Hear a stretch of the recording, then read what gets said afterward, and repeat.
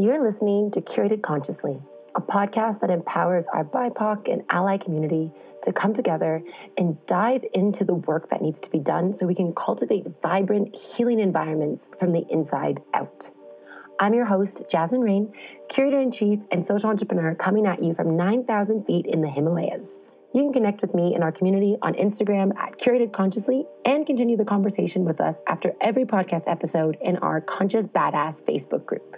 Now roll your shoulders back, get comfy, put the coffee on. It is time to deep dive into some thought-evoking conversation, curated consciously. Jelaine, what has been the most rewarding part of your incredible journey in discovering your heritage while just thousands of miles, literally on the other side of the world from the Philippines? That's such a good question because honestly, there's been so many different parts to it, and it's been a really multifaceted journey. On top of my journey really being like linked to this journey of entrepreneurship and understanding, what I really want to do with our business and who I want to be, like at the same time of learning the ropes of running a business and a social enterprise, I've also been learning how to reconnect with my culture, my Filipino roots, and translate that into this business and into this platform that we're building. So truly like the most rewarding part is really just like feeling just seen. Like I really just feel the sense of expansiveness of like who I am and just really being rooted in, what my beliefs are, my core beliefs, who I want to serve, and really connecting also with others in my community.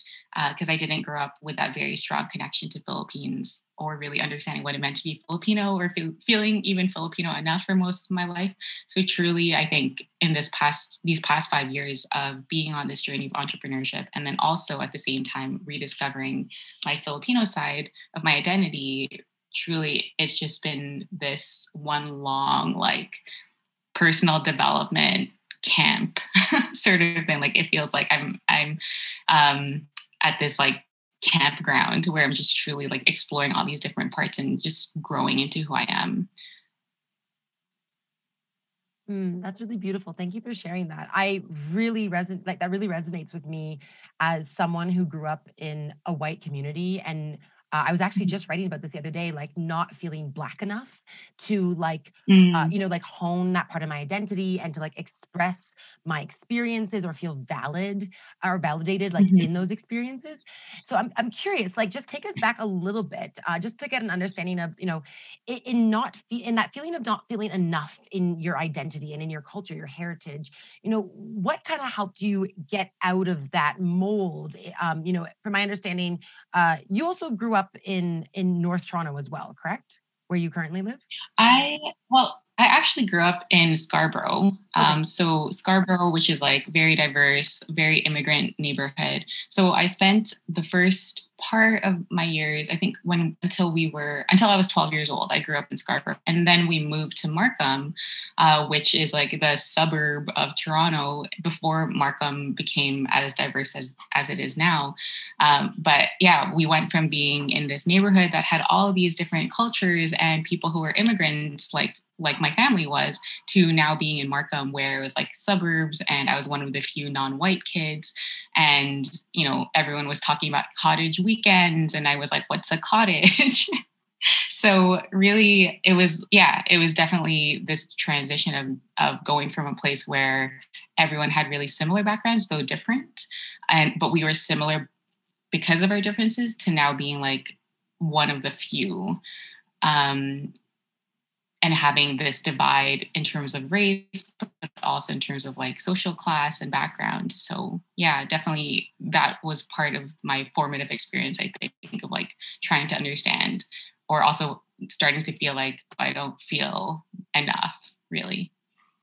Yeah, I feel like my community, like the women of color in my community, have expressed something very similar, where they went from diversity to very like suburban, like white communities, and it was just it's such a overwhelming, I feel like, experience. I actually went through the opposite where I was like living and growing up in a white community and obviously with a single mom. And then, in middle school, like I only had like one black friend until middle school. And then it was like, whoa, explosion of culture. And it was so exciting. I'm curious in that time in that community, did you feel kind of like trying to feel comfortable and connect with a community that didn't really understand your culture, where you're from and your roots? What parts of you did you find that you kind of masked? You masked, or were there times where you kind of tried to like keep up with a stereotype or do different things that kind of felt that it was taking you further away from where you wanted to be? Yeah, that's such a great question. And thank you for asking that, because that's something I've honestly been trying to unpack over the last few years of like, what really happened? You go through it, you go through the motions and you don't realize how far you kind of wandered from your roots and from your real identity when you're honestly just trying to survive, and trying to fit into the groups around you. So for sure, there's so many times where like I truly tried to distance myself from other Asians in the group. I would try to. I remember being in first year university, and some of my roommates, because we lived in a suite dorm, and so some of my roommates were Asian, and then the large majority of them were white. And I remember like trying to distance myself from the Asian group because I didn't want them to think that I was like one of those Asians. And it was like a lot of that internalized oppression and internalized racism. And I remember like also just making all those Asian jokes that we would make as kids, where it's like, oh, I'm more of a banana. I'm, white on the inside and yellow on the outside, or even just making jokes on like Asian stereotypes of like, oh, Asians are cheap. Haha, that's so funny. And I realize now when I look back on it, a lot of that behavior was, it was me trying to fit in, trying to find a sense of safety. And the way that I could feel that safety was by really, like really downplaying the sides of myself that were that were Filipino, that were Chinese, because I'm half Filipino and half Chinese. And it also really impacted my relationships. And this is something that I've had to really come to terms with in the last 2 years, especially since last year, where a lot of us had very difficult conversations with the people we love. But what I realized is with most of my white friends, who I had known in high school and then in university, that I really never felt seen in a relationship, and that our friendships were always based on their terms as white people, where I felt like I really couldn't speak about certain parts of myself, or that for even a long time, like they would have experiences like, for example, the cottage, where they would go to cottages over the weekend, and then I had shared that like I've never been to a cottage, like I didn't know anyone until I met them who even owned a cottage. And I remember them being like, oh, that's so weird that you never did that, and I realize now that, of course, that's just something that is just really not part of our culture. It's also something that as immigrants, we often don't have the money to be able to afford those sort of things. And for a really long time, though, I just thought that was me being weird. Like there were just lots of times where I just felt really out of place, and I just thought I was a weird person. And now I realize so much that it was like, it wasn't that I was weird. It's like I was just very different. I come from a very different background. And a lot of that was linked to just being like a non-white person in a very white spaces. So. Wow. Thank you for sharing that. Again, I'm resonating so much with this, which is it's so great to just connect with these incredible people that you admire and you love, and you have these similar experiences, and you're like, oh my gosh, I'm not alone in the world. Because I feel like it took me like 18 years to accept my curly hair. Like I straighten my hair every day to fit in with my community. And something that I'm really hearing here, this cottage idea. So like these kind of cultural norms that, you're not really familiar with, that are kind of, very associated also with like social status, like, to own a cottage, like that's like, it's owning the second mortgage, especially in Ontario. Like if you're going to like Muskoka and all these places. But, so what I'm really hearing here is that like, you just because, you wanted to feel safe and you wanted to feel, you wanted to find some kind of comfort in a community that obviously was not going to understand your experiences. You really had to kind of shed layers of yourself. And it Mhm. sounds like you've really, been putting getting those layers back out, putting them on, smoothing them out, Mhm. and really reconnecting. And I'm curious, when you look back, and I'm sure I'm not the only individual in your life who can, resonate with these, and connect on these same experiences.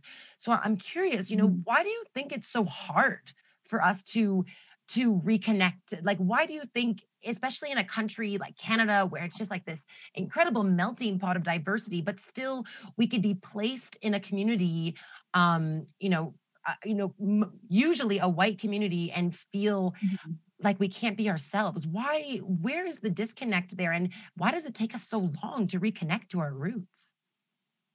That's such good questions.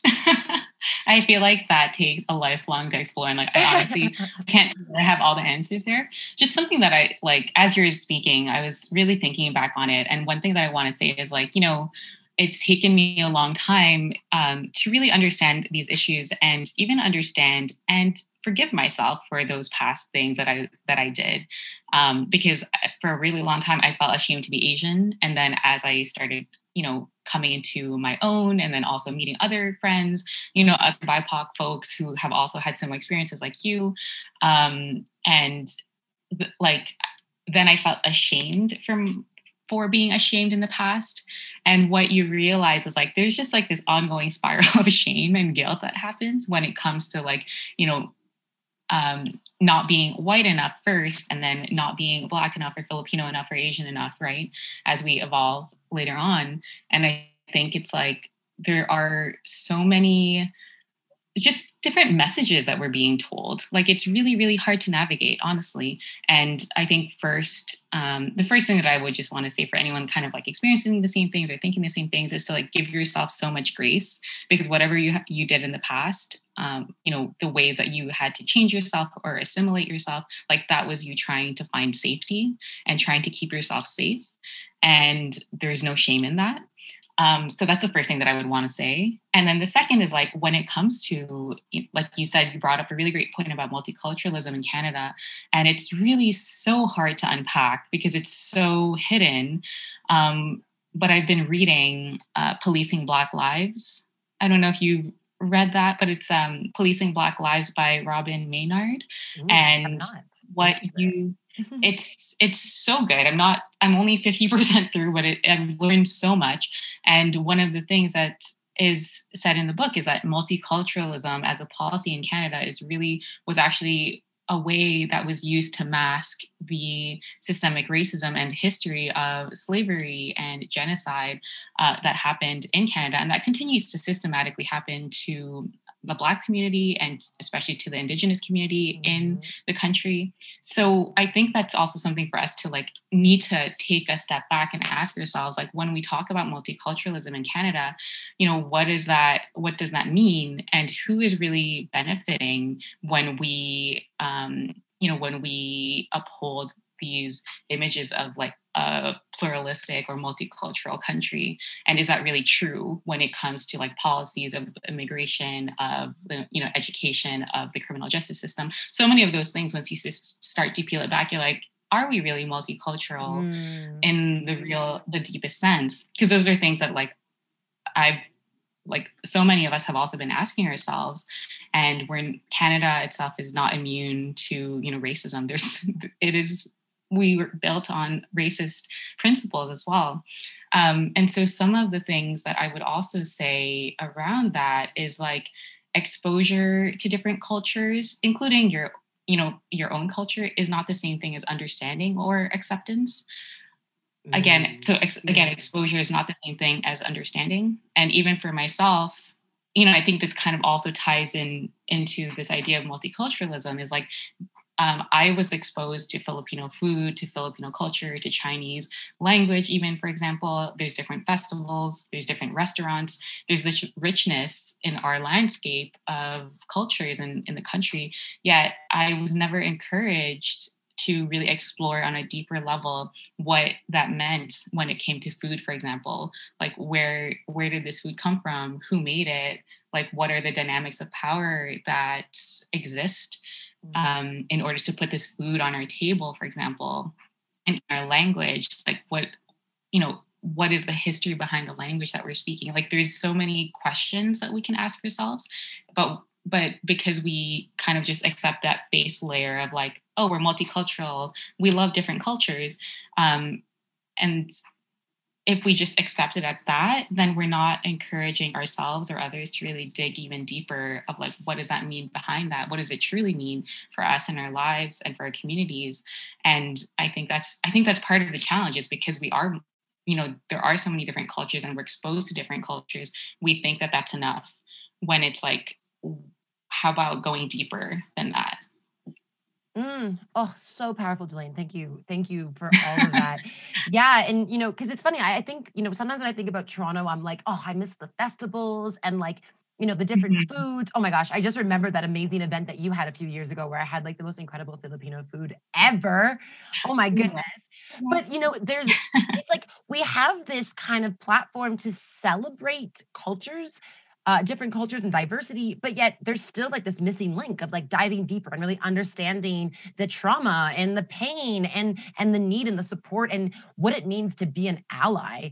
I think is also like a Mhm. whole other topic because people are still trying to understand what that means. Like, Mhm. and I think a big example of that is like, even with everything that happened last year in the U.S. and all the riots and the incredible amount of Black lives that we lost alone in 2020, there's so many people that remained silent, so many people who didn't use their voice, they didn't take action. They might have posted a black square, thank you so much. But Yeah. but yet they're the ones who are many of them are appropriating Black culture and are, they love different parts of it and they get to pick and choose what they want from it. I'm going to take the rap music, but Yeah. I'm not going to deal with the police brutality. And so Yeah. I think that's a great point that you bring up. And I think thinking about Canada, I feel like at some point, I know it is getting better because I feel like communities are really coming together to support each other. Um, However, I feel like at one point, everything was very much about kind of like ticking off a box. It's like, okay, well, our department's all like old white men, so maybe we should like hire a woman. Okay, maybe let's like hire a woman of color.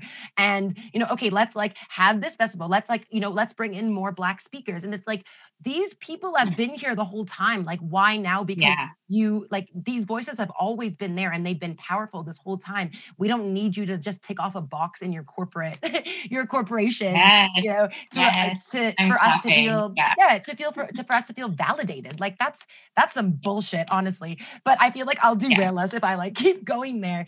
But what I think is so powerful is that you've given this beautiful reflection. You have this beautiful story of really stepping into your identity. And, I have had the privilege to observe your incredible journey and watch you really hone your voice when it comes to, diving deeper into your culture and your heritage and sharing that with people, diving deeper into social justice, and honestly, like seamlessly integrating it with your passions and your beliefs and into all of your marketing, which I think is just so, so powerful because I feel like inclusive marketing and storytelling is so inaccessible for so many people, and just the not knowing how or the why.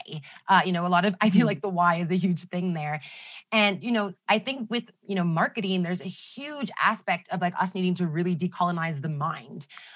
So I'd Mhm. love, for you, you're a social entrepreneur, you're a storyteller, you're a marketer, you're really this incredible activist and speaker for really the justice and the good that we want to see in our communities, in our world. So, tell us a little bit about that journey and like what has it been like kind of unpacking what it means to come into that, come into these incredible roles as a leader and be a woman of color in the marketing space. Mhm. Oh man. It's been a journey for sure. Like, um, honestly, when people ask me this question, like, I think I think because now I have this like really strong idea of who I am and the impact that I want to make. Like I specifically want to amplify BIPOC owned businesses because I want us to build wealth.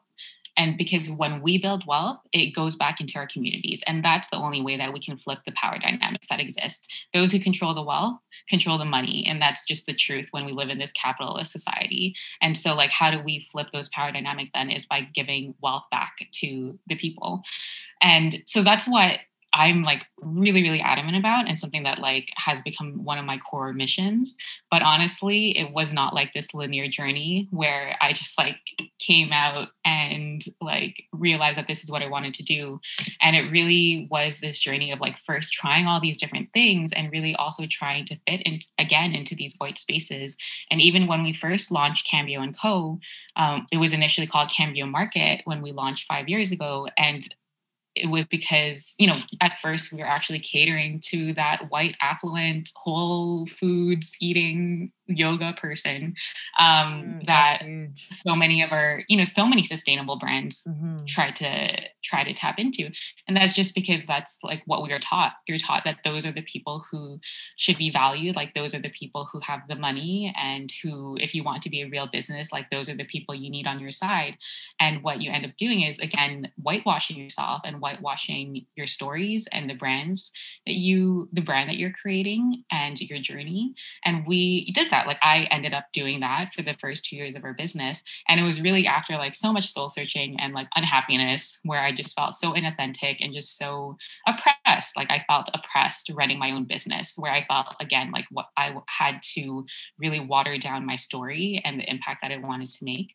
And it was after again going through that emotion of like just feeling so down and like guilty and ashamed that I was like, if we're going to run this business, if I'm going to be sharing these stories, like I have to do it in a way that feels true to myself and like really own that part of myself and step into that role as a leader, because like our community needs leaders. And like, I didn't really grow up with a lot of that representation.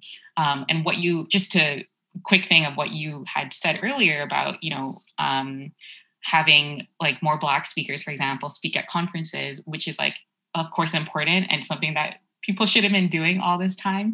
But like diversity is not the same thing as representation. Having like a few Black people in your photo shoots is not the same thing as having a business that actually truly cares about the Black community and listens to their voices and values them as customers as well. And so those are all the things that like I've been thinking about, and that I was also realizing that I was ending up doing the same thing and like kind of emulating these similar types of like power dynamics where like white customers are kind of on top and, we're just trying to cater to them. And it was after that soul searching that I realized like, let's not do this. Like, let's focus on Philippines. Like we created our business because we wanted to amplify Filipino owned businesses and Filipino social enterprises. I am also, trying to reconnect with my heritage and understand that and unpack it at the same time. So like, how can I bring our community along this journey with me? And that's when I can't even say I didn't have a background in marketing also when we started our business.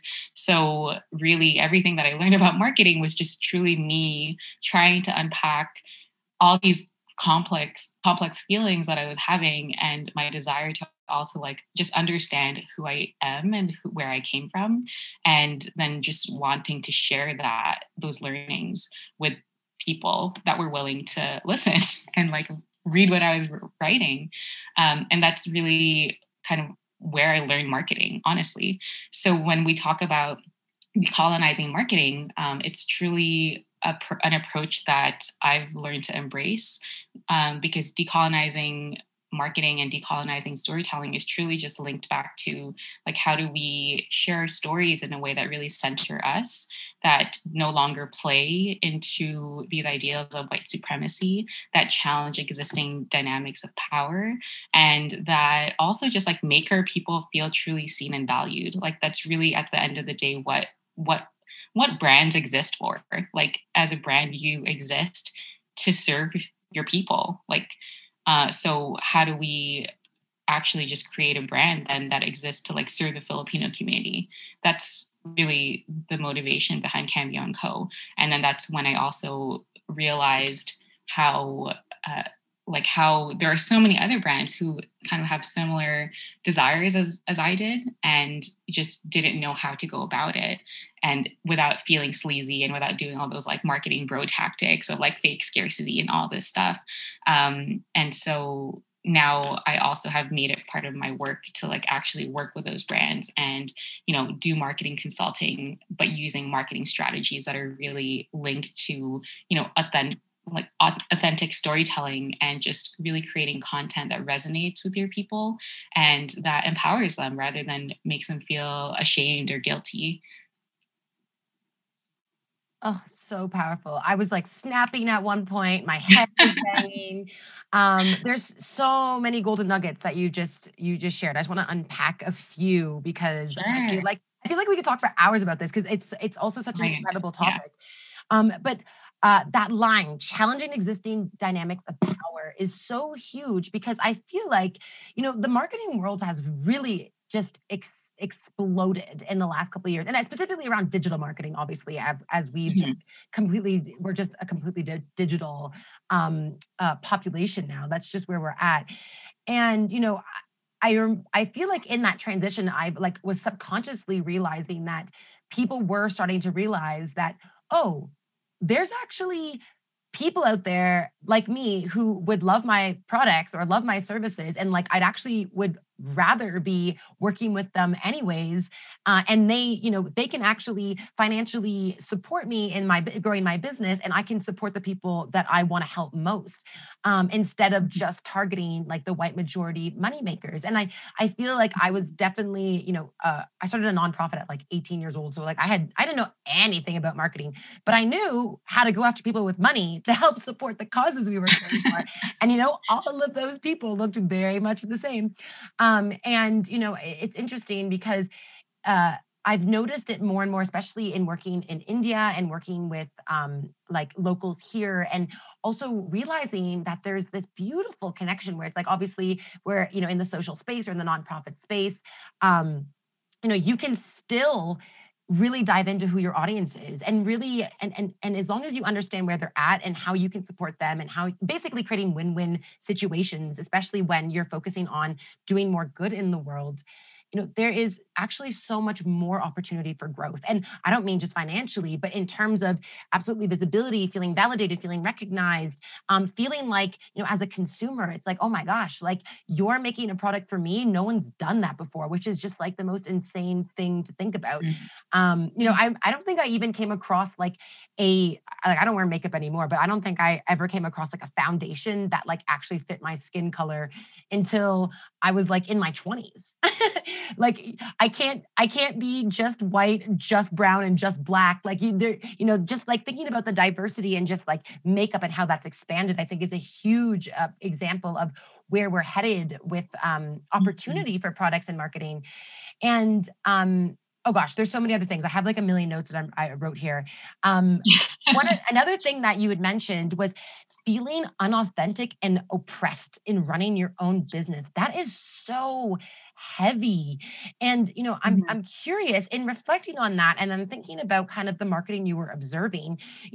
What are some of like, especially for our community that doesn't really work in the marketing world, and maybe isn't as like privy to understanding like brainwashing and greenwashing and all that stuff. Yeah. What are some kind of common issues or like triggers that you've observed in content, especially like in e-commerce and in the social spaces, where you feel like there was just where there was just so much opportunity to be more diverse and inclusive, but a lot of companies and brands decided not to be.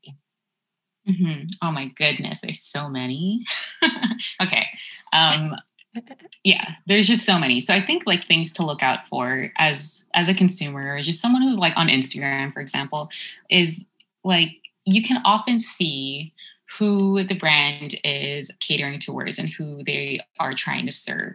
So regardless of whether they are a business that's owned by a person of color or not, you can often see what they value in terms of who they are centering. And so most oftentimes this is white centered marketing. Many of us fall into it just because, like you said, Jazz, like, going after the people with the money. And oftentimes those people look really similar. So what you can notice is really like, are the models all white? When we talk about brands that have aspirational lifestyles, oftentimes those aspirational lifestyles are linked to whiteness.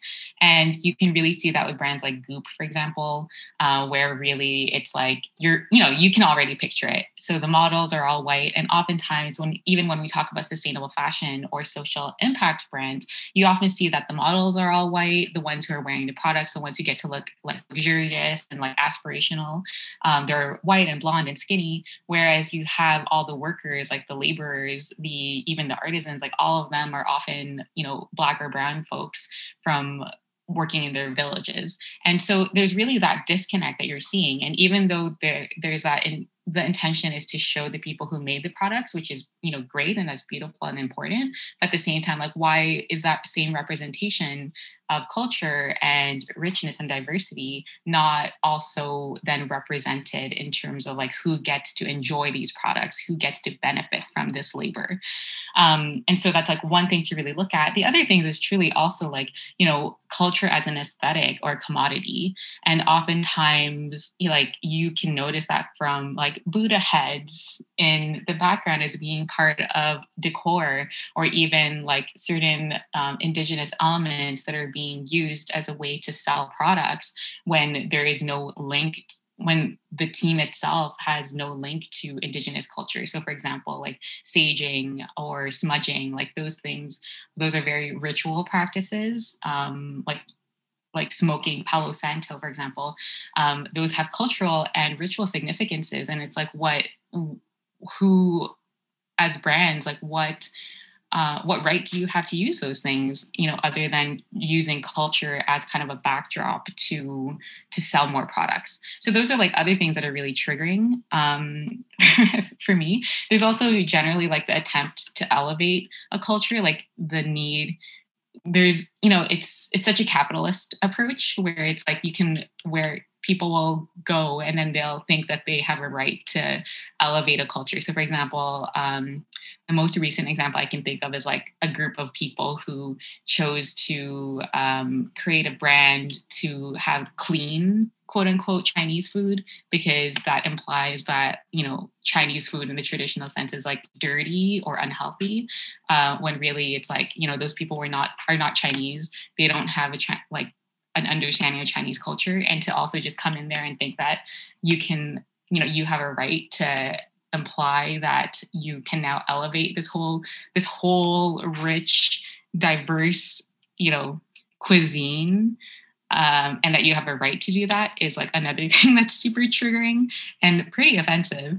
And then it's, again, a lot of these things link back to these power dynamics, because it's like those who have the money have the power. And so if you're a brand, whether you are, whether you're white or you're non-white, if you are, again, catering to the white affluent people who have the money, then again, what we end up doing is enforcing these existing power dynamics. We don't challenge them, and like, those are things that we really need to think hard about when we choose which brand to support as well.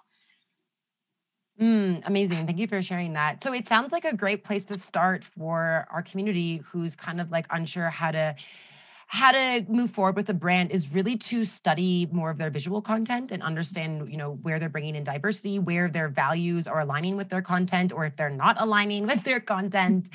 So I think that's like a huge element, a place to start. And I feel like it's really easy to get lost in that cycle. Like I've definitely been on like an Instagram page before. I'm like, oh, like this is a cool brand. I really like this. And I'm going through it and I'm like, okay, something's off. And I'm like, oh, it's because Yeah.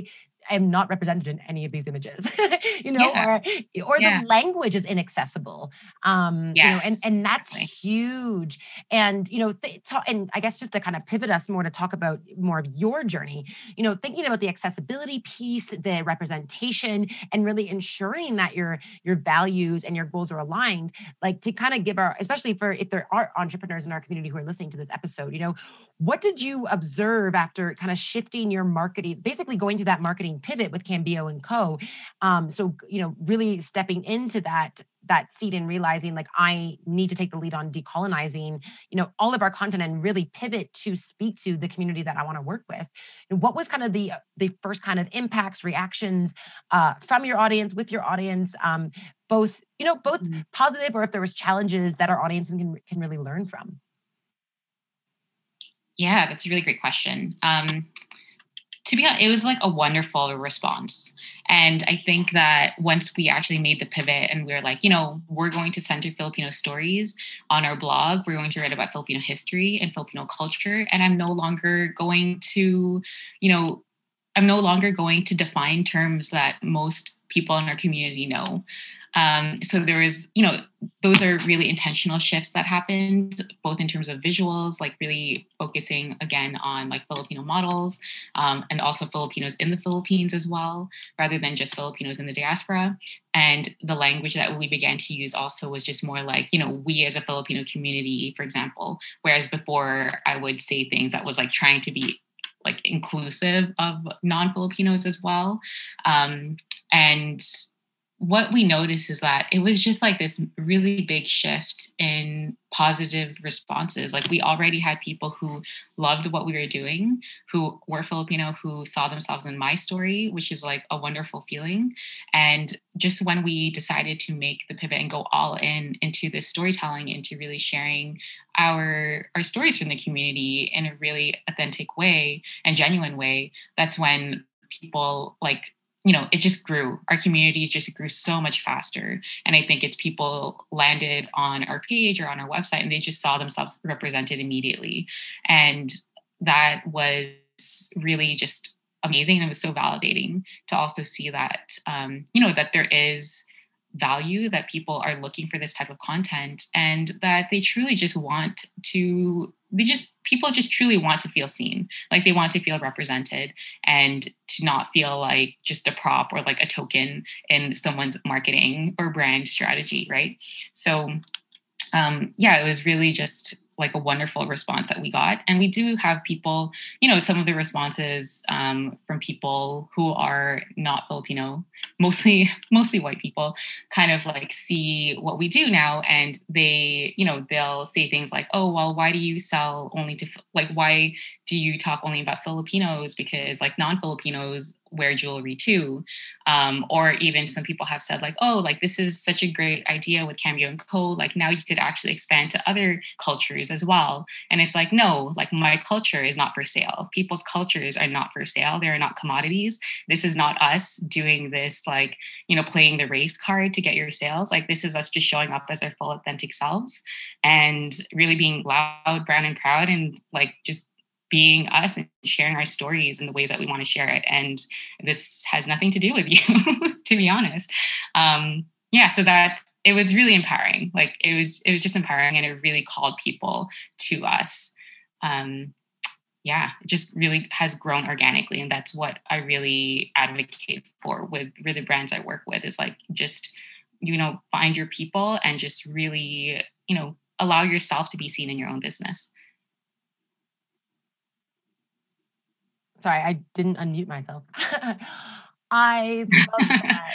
I love that so much. And also, I was like smiling over here. Like, you really inspire me in your story, because I honestly think the hardest thing to do is to actually just hone who you are and to just fully show up as yourself, and to go out and find the community that you're looking for, find the community you want to work with, the community you want to connect with, and also the community you want to learn from and teach as well. Like there's such a beautiful exchange of value and storytelling and beauty and history and culture on your platform. And it's it, it's it it's honestly kind of makes me sick that people are like, like, hey, me too, in the background, because it's like, well, not everything has to be for you, like not Yeah. everything's been for the Filipino community, not everything's been for the Black community. So like, can you just hold up 1 second and let us Yeah. celebrate and embrace this, the incredible culture that exists outside of your world? So I think that's really, really powerful. And, I wanted to kind of leave our audience with like a really beautiful kind of takeaway around being a more inclusive leader in like their business or their content platform, as well as in their community. But I feel like you Mhm. really summed that up really well. It's really just showing up as yourself. And I mean, for a lot of people are still struggling with that. So like, Jelaine, what does that look like? How do you just get the confidence, the courage to just be like, fuck everything. I'm gonna just show up as myself. Give us a few kind of steps that we can give our audience of like, how do you make that happen? Oh my goodness. Those are really good questions, but also super hard. Sorry. Because also I also don't want to give people the impression that like I am like this fully confident person and I'm like I don't have any worries or fears or anxieties, but honestly I feel anxious a lot. like doing this and like showing up and also being a very, being visible online the way that you are too, Jazz, like that takes courage, as I'm sure you know. It takes courage to be seen and a lot of vulnerability to create something and then put it out there for other people to consume and to respond to. So it's not like there's this point where you reach and you're like I am so fully enlightened, but really one of the things I tell myself is like as creators, as as entrepreneurs, as anyone who just like creates anything for the world, like you can't control how people will respond to what you create. All you can really control is how you choose to show up and how you stand in your truth. And that's something that I've really honed and like I remind myself that every day. Especially since last year, like last year in 2020 was one of those years where so many of us were forced to have these very uncomfortable conversations with the people in our lives. And I still get really anxious when I post things online or when when I do talks or when I do even these kind of podcasts where I am very vocal about like anti-racism or anti-oppression or social justice issues. That's always scary. That's whenever you say something important, that's always going to be scary. But I think it's like you just have to trust in your truth. Like all you can really do is be honest and, practice like courage comes with it's just a choice to be courageous. And oftentimes the best leaders that we see and the leaders that I admire are not people who are fearless, but they're people who just they do it anyway, even if they are like scared shitless. So that's really the best advice is you just can't control how people will perceive you or how they'll react to the things that you say or do, but all you can really control is yourself and how you choose to show up.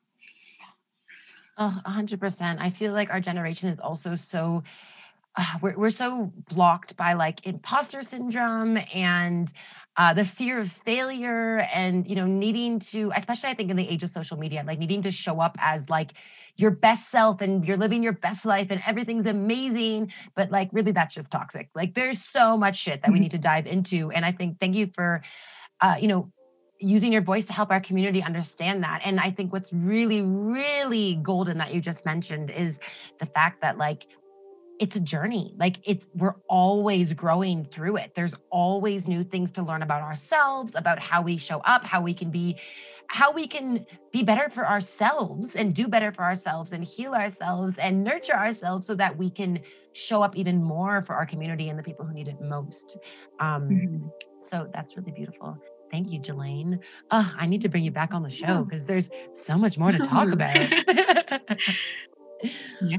Yes, please. I would be so happy to be back. This is an awesome conversation. Inhale the goodness, exhale the bullshit. Thank you for listening, and thank you for doing the work with us. If you're still feeling a little heavy after listening to today's episode, join us on the Conscious Badasses Facebook group. That is your safe, inclusive, healing space to connect with a community that gets it. Together, we dive deeper into each topic with reflection questions. There's additional resources there available for you. And overall, it's just an incredible space for you to let it all out, especially if you feel like you don't have the right community during this time. To access the group, just hit us up at facebook.com/groups/consciousbadasses. And of course, you can always find the link right in the show notes. Now, don't forget to breathe, eat your veggies, and if it feels just a little too heavy, take an intentional pause. What can you do to feel a little lighter, a little brighter? You got this.